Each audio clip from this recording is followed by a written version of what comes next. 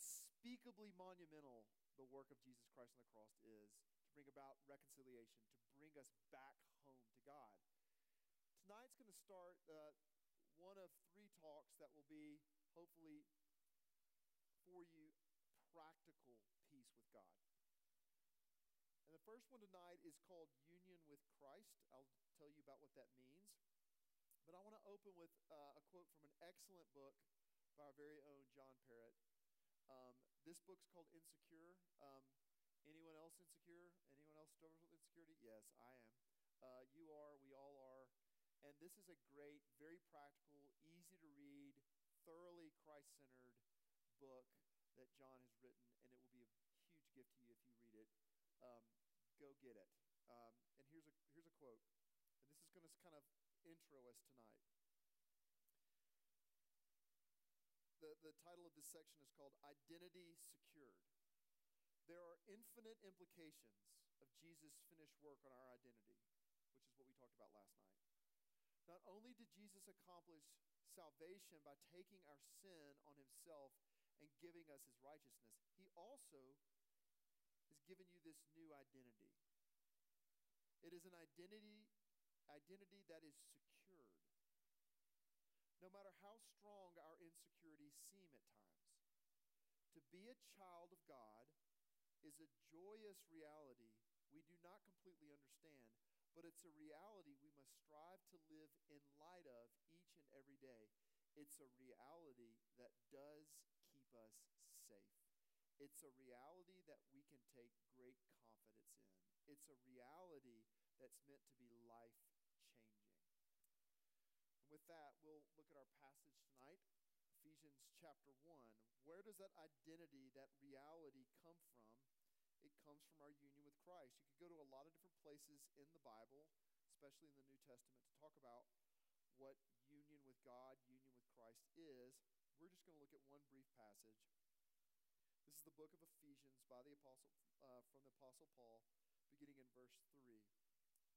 Blessed be the God and Father of our Lord Jesus Christ, who has blessed us in Christ with every spiritual blessing in the heavenly places. Even as he chose us in him before the foundation of the world, that we should be holy and blameless before him.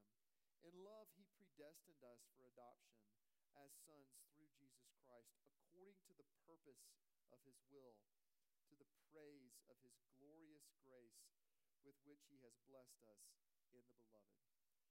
May God bless the reading of the word, and may he create new life in us through it. Let's pray. Lord, I ask now that you would help us focus our hearts on Christ. And that would start with me.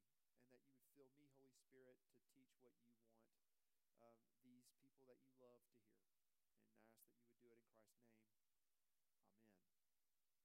So, union with Christ. Let me start with this. This is the title. Peace with God is only found in union with Christ. Peace with God is union with Christ. Now, I want to talk about how important union with Christ is. And I want to start with a word. 3 points before I do that. 3 points. Really simple. What is union with Christ? What is union with Christ? Right, that's the first. Second, how do we receive it? And 3, so what? Right? So what does that mean for my life? Right? What is union with Christ? How do I receive it? And then so what? So let's just begin with what is union with Christ? Because I know this is kind of a lofty kind of, seems like a theological thing, but I can't overstate how essential this is that you understand this. And not just understand it, that you almost eat this. You bring it into the very being of who you are. This needs to be at the center of the core of your being. Okay, so you know what a premise is? Like a premise, okay? Definition of a premise. A premise is what forms the basis of a theory or a plot, right? You can use it in a lot of different ways. A premise of a book, or a premise of a play, or a premise of a movie, or whatever. It's sort of like the basic thing that everyone agrees on. This is true. In logic, the premise is the basic statement upon whose truth an argument is based. Here's what that just means, okay? It's the starting point. A premise is the most fundamental, essential, basic starting point, and if this is wrong, everything else is wrong that's built on it. If you build something on a flawed premise, everything on the flawed premise is flawed. But if everything's built on the right premise, you can build a right argument. Okay, so here's what that means. The most basic, most fundamental thing. I'm literally going to be pointing to this all night, right? Be pointing to this area because I'm very visual, right? This premise, right? The basic starting point. 2 plus 2, right? 2 plus 2 equals 4, premise, right? Okay. Union with Christ is Paul's premise for the Christian life, period. That's the premise. It's the truest thing about a Christian.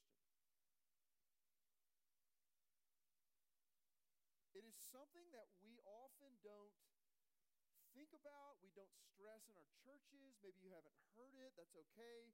We don't really understand it, so we don't talk about it. And in the process, we probably don't really understand Paul very often. Or Jesus, for that matter. Because according to the Apostle Paul in this passage and other places, there is no such thing as Richie and Christ, right?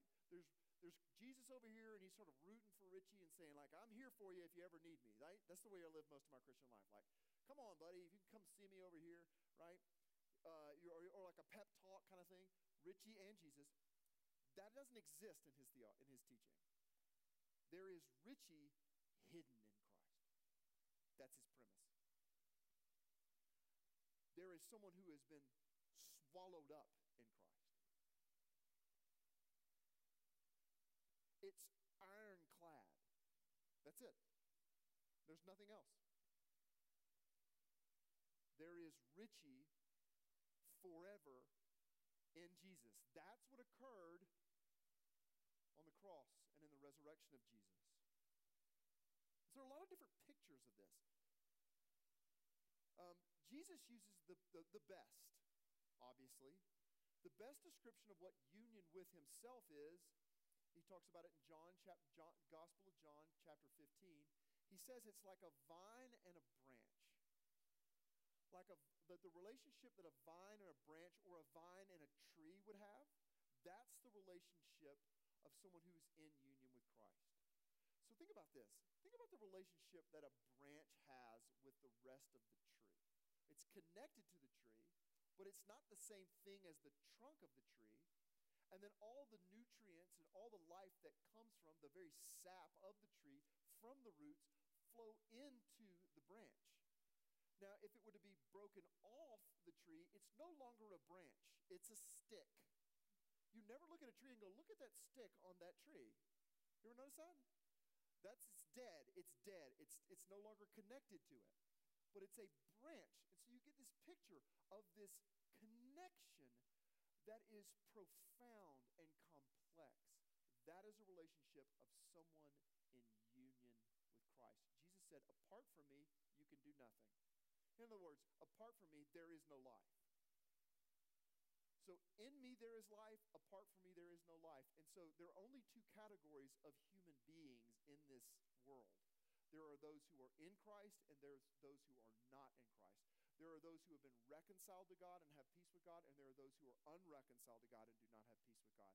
There are those who are under the wrath of God, and there are those who had Christ receive the wrath of God for them.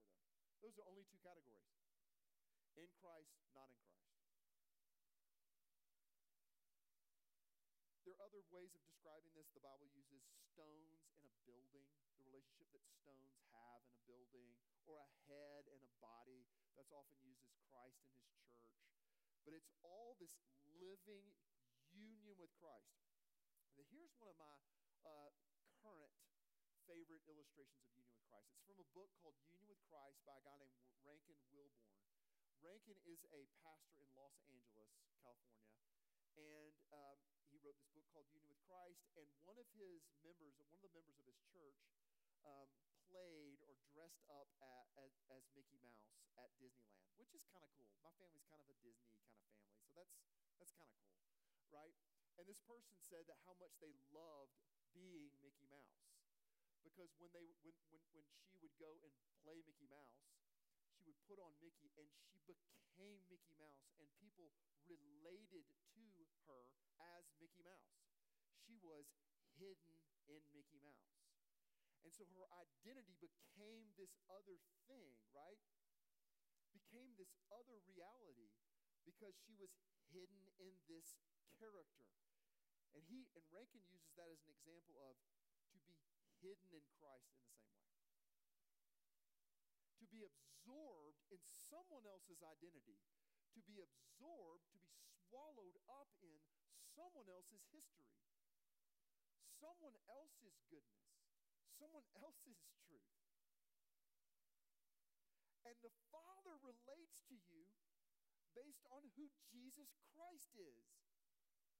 Based on the perfection of Jesus Christ. Another great illustration, it's so necessary to illustrate union with Christ because we're so not used to it. Another great illustration of union with Christ is from a woman that I talk to almost every week. Her name is Linda Elliott. She's 79 years old. I've known her for like 20 years. She is a little spitfire from Arkansas. She has worked with abused women in some of the most difficult situations in Arkansas over the years that you could possibly imagine. And at one point, she was really afraid to go to some of these places because there were some really terrifying dogs. And she was very scared of dogs. And she was very scared until she finally realized it so broke her and humbled her.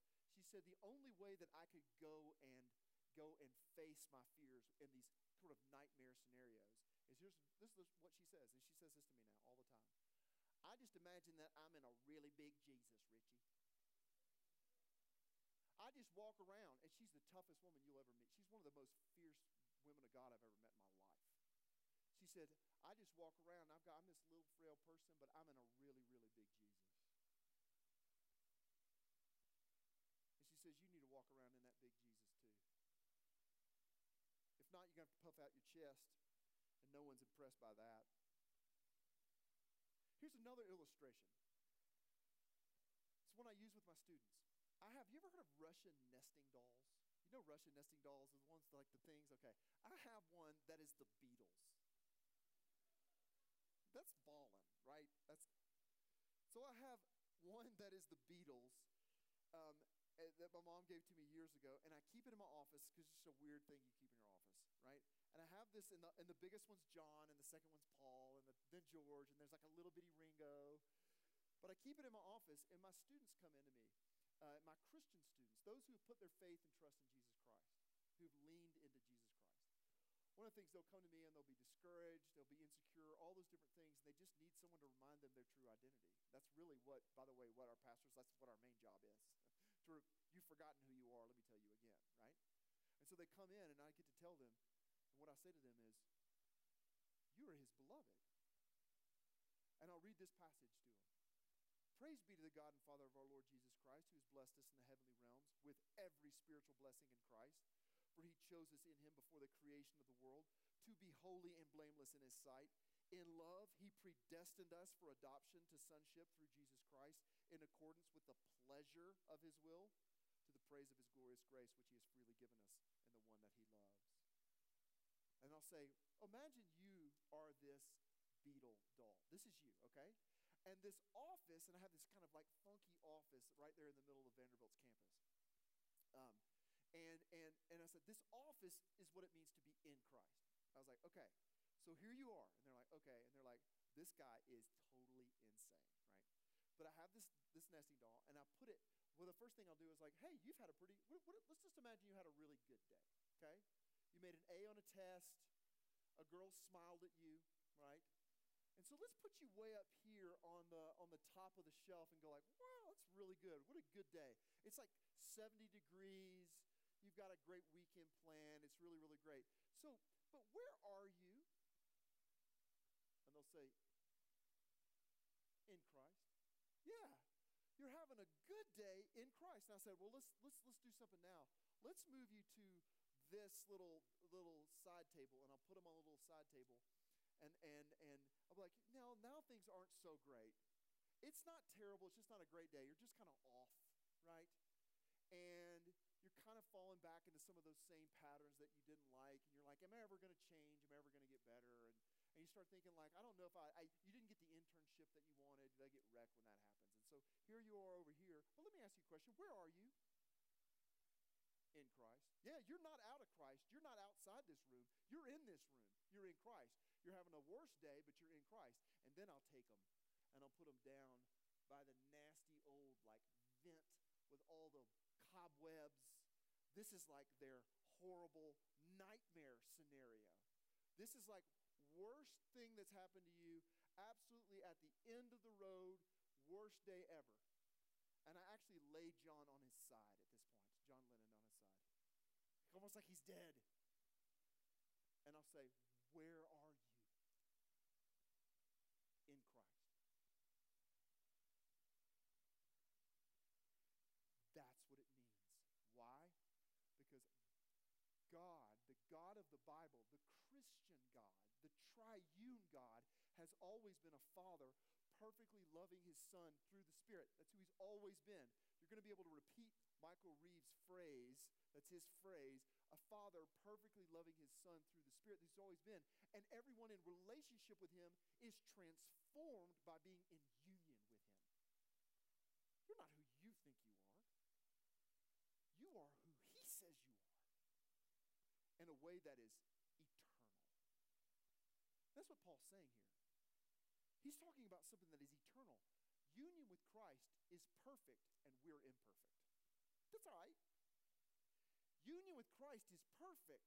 We're imperfect. That's okay. That's the way it works. It never ends.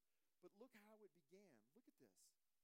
He says, verse 4, he chose us in him before the creation of the world to be holy and blameless in his sight.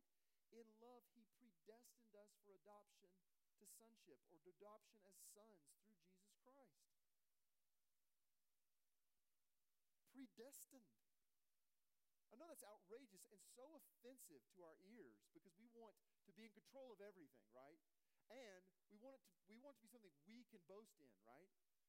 But this God who has loved us before the foundation of the earth has chosen us in him, and it had absolutely nothing to do with our good days, bad days, and mediocre days.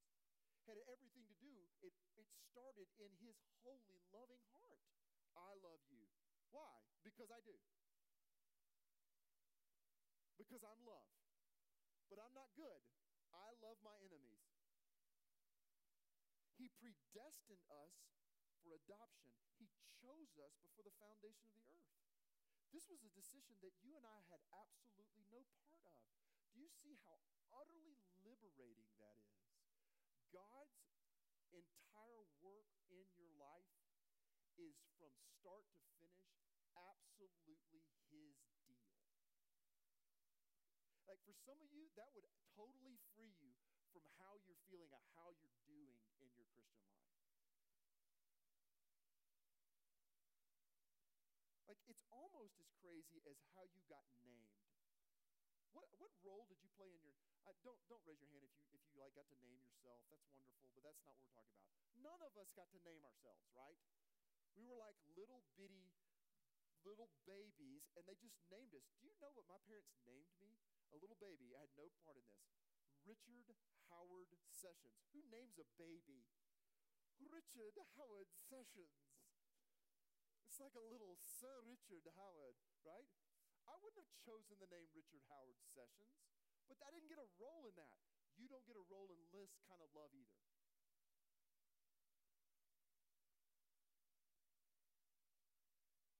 And the reason this sounds so foreign to our ears is because we only understand love, just about, almost always, love and acceptance based to some extent on performance.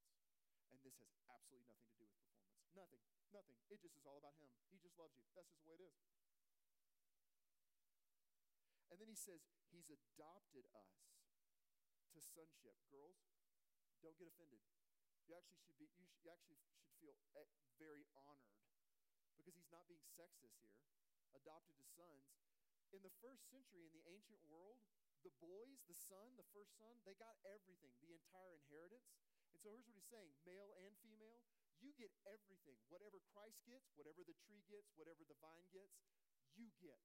Why? You're in union with him. That's the premise. Just the way it is. Are you starting to see what it would mean to be swallowed up in union with Christ? Like my friend Linda Elliott, to be this little weak person who's scared with a big Jesus everywhere you go. A big Jesus everywhere you go, in all those places where you're scared, all those places of insecurity. And you could still be this insecure person with a big Jesus. So before you cooed or thought or were ever a speck, before you opened your eyes for the first time, before you walked or cooed, before you said mama, before you said daddy, before you learned to ride your bike or add 2 plus 2, before he created the mountains, before he created the cosmos, he loved you. He chose you in Christ. It's the truest thing about you. Before time in his heart. But here's what's so important. Not just what happened in the past or what's going on in the future, but what's presently true for someone who is in Christ in this premise. And this is what's so life-changing. You are sad in Christ. You fail in Christ. You cry in Christ. You work in Christ. You worry in Christ. You laugh in Christ. You fight in Christ. You dance in Christ. You're afraid in Christ. You grow in Christ. You live in Christ. You die in Christ. You rise in Christ. You are seated in the heavenly realms, Ephesians 2, in Christ. You wake up in Christ. You go to school in Christ. You sleep in Christ. You eat in Christ. You do homework in Christ. You run, win, lose. You stand by your lonely locker in Christ. There is no you and Christ. There is you and all of the drama and the broken puzzle pieces in Christ. That's how secure you are. That's how safe a Christian is.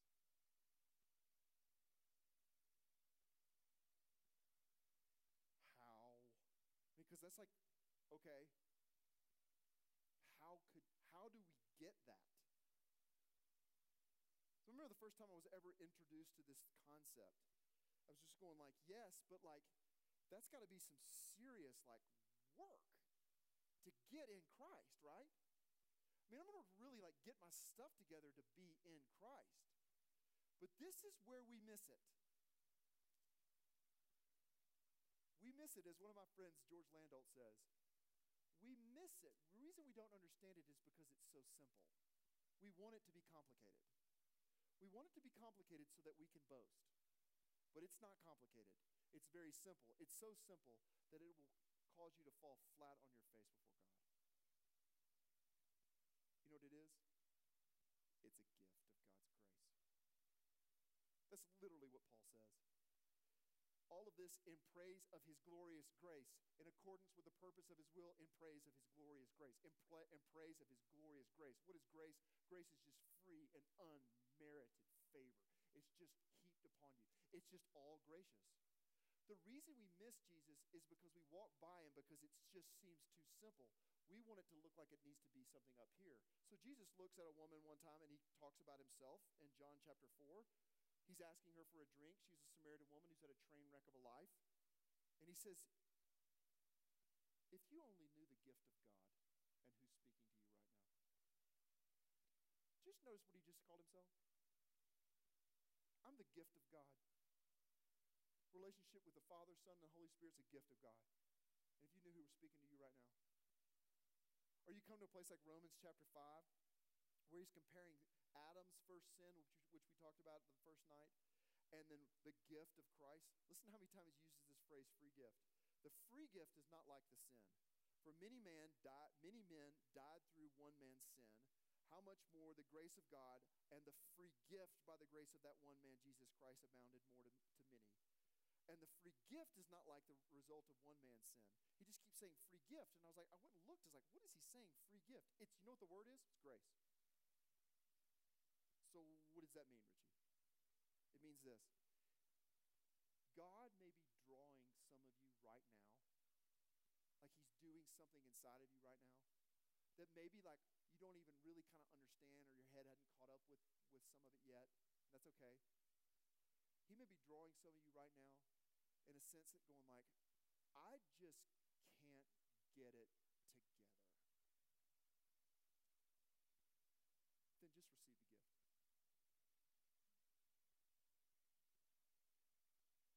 Just take the gift. One of the most profound moments in the last year of my ministry at Vanderbilt, there was a guy that I saw converted in my ministry his freshman year, and then by the time he was a senior, really understand the gospel. And we were in a Bible study at this fraternity house on campus. And there was a guy who was just visiting. These guys would just show up, and this is kind of a rowdy place. These guys would just show up, and this guy was really, I had my student with me who had been converted, and then 4 or 5 other guys, and then one guy who was really mad about life and had questions about Christianity. He was just like firing off all these questions like, that's dumb, that's stupid, duh.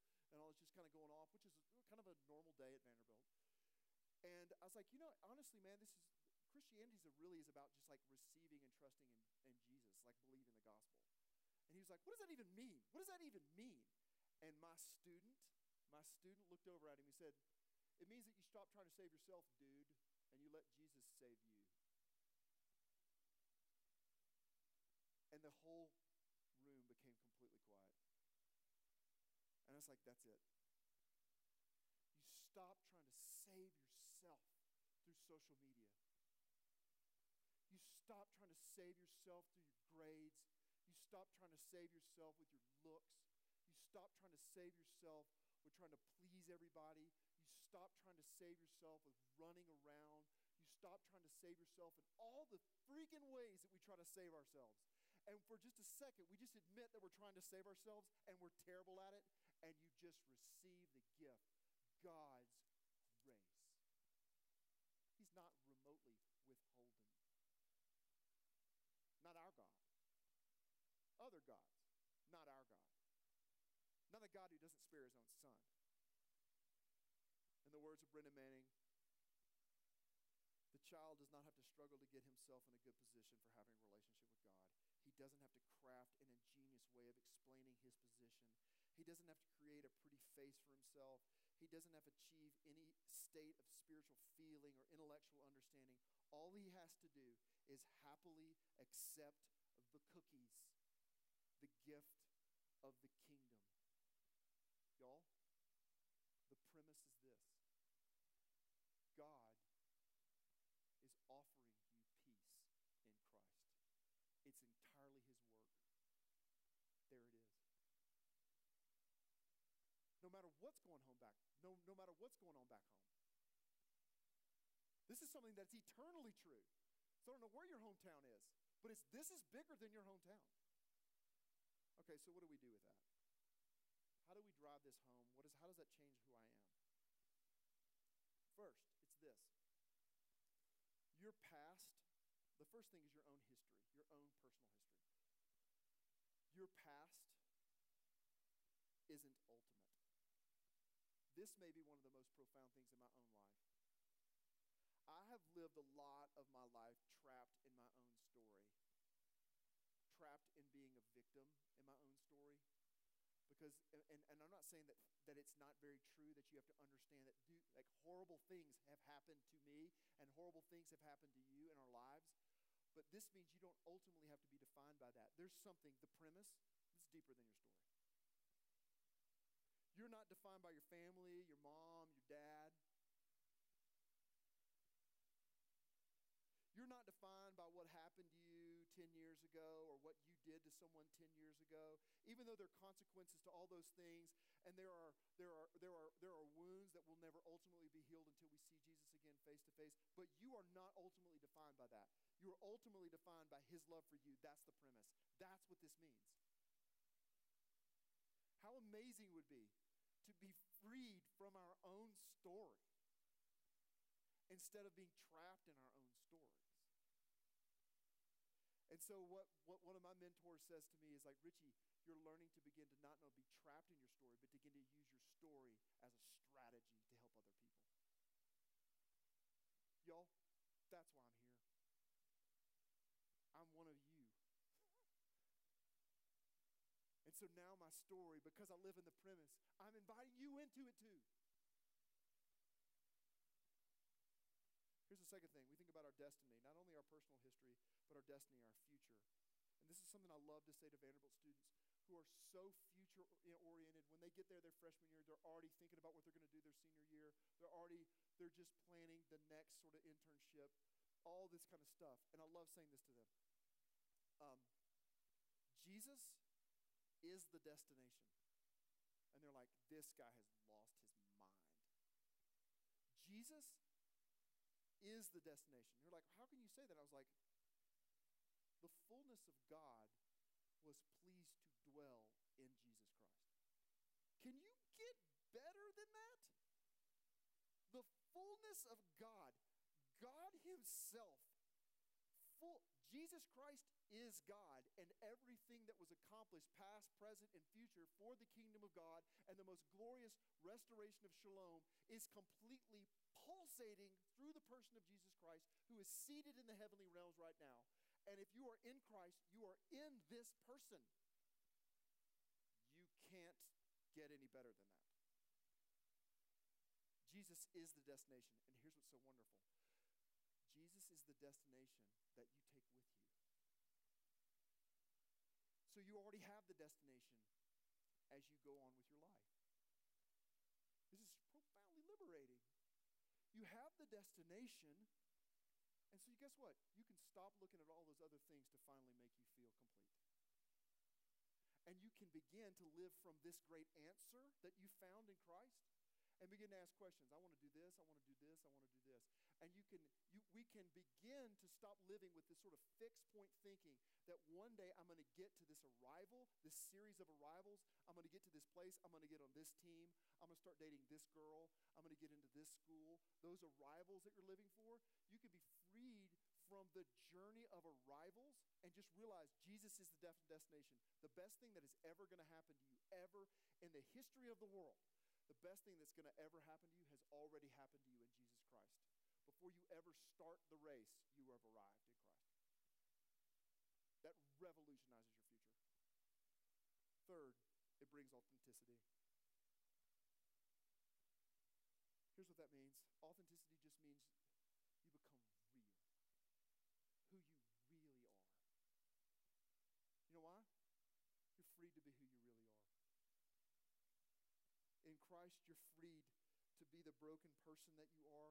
Though you're rooted and grounded in Christ and being transformed and dying to these old patterns over time and killing these old things that were dragging you away from Christ in the past, you're being transformed, but you can be the broken person in Christ, the weak person in Christ. Y'all, when I come to camps like this, and especially this week, it brings back a really hard memory for me. I was about 10 years old, and I was at a camp, and it was one of these real high-powered go-get-em camps. And I was excited about going, and me and my younger brother went, and I got the most hellacious stomach bug that I've just never encountered anything like it before or since. When I was 10 years old, I couldn't keep anything down the entire time. It was like 12 days. It's ridiculous. And I was disgusting. I smelled bad, and everyone in my cabin made fun of me. It was one of the worst memories of my whole life. They made fun of me and said I was gross, and like I wanted to be involved. It was the most icky, insecure. It's like, imagine this. It's your kind of nightmare camp experience, right? To be that guy. And I started thinking, I've been kind of having the little altitude mojo, a little altitude sickness has been going around. Not going around, it's not contagious. But I've had the altitude sickness, and I started feeling like that again. Isn't that weird? I started feeling like weak and insecure and all this stuff, and it was gross. And I started feeling, what a gift God's given me to make me feel like that again. And here's what it is. I hated that kid most of my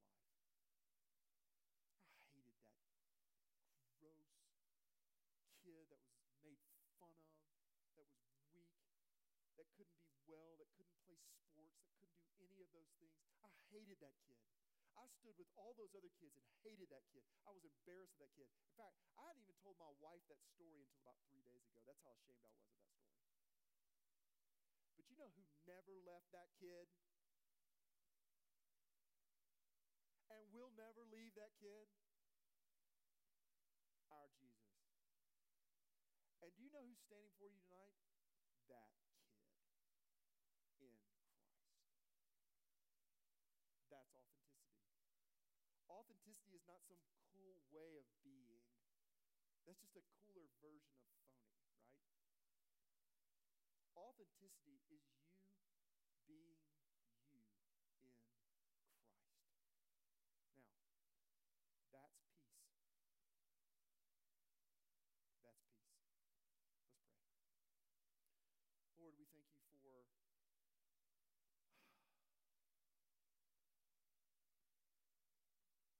the chance to talk about stories that I thought were buried and gone, and how you bring those things back up. And I wonder if there are not a lot of those same kind of stories in this room, and how you bring them back up because you never left us. Even though we left us and we left you, you never left us. So would you, and you yourself called yourself gentle and lowly of heart. And the reason we miss you is because we want to be such big deals. And so let us get low.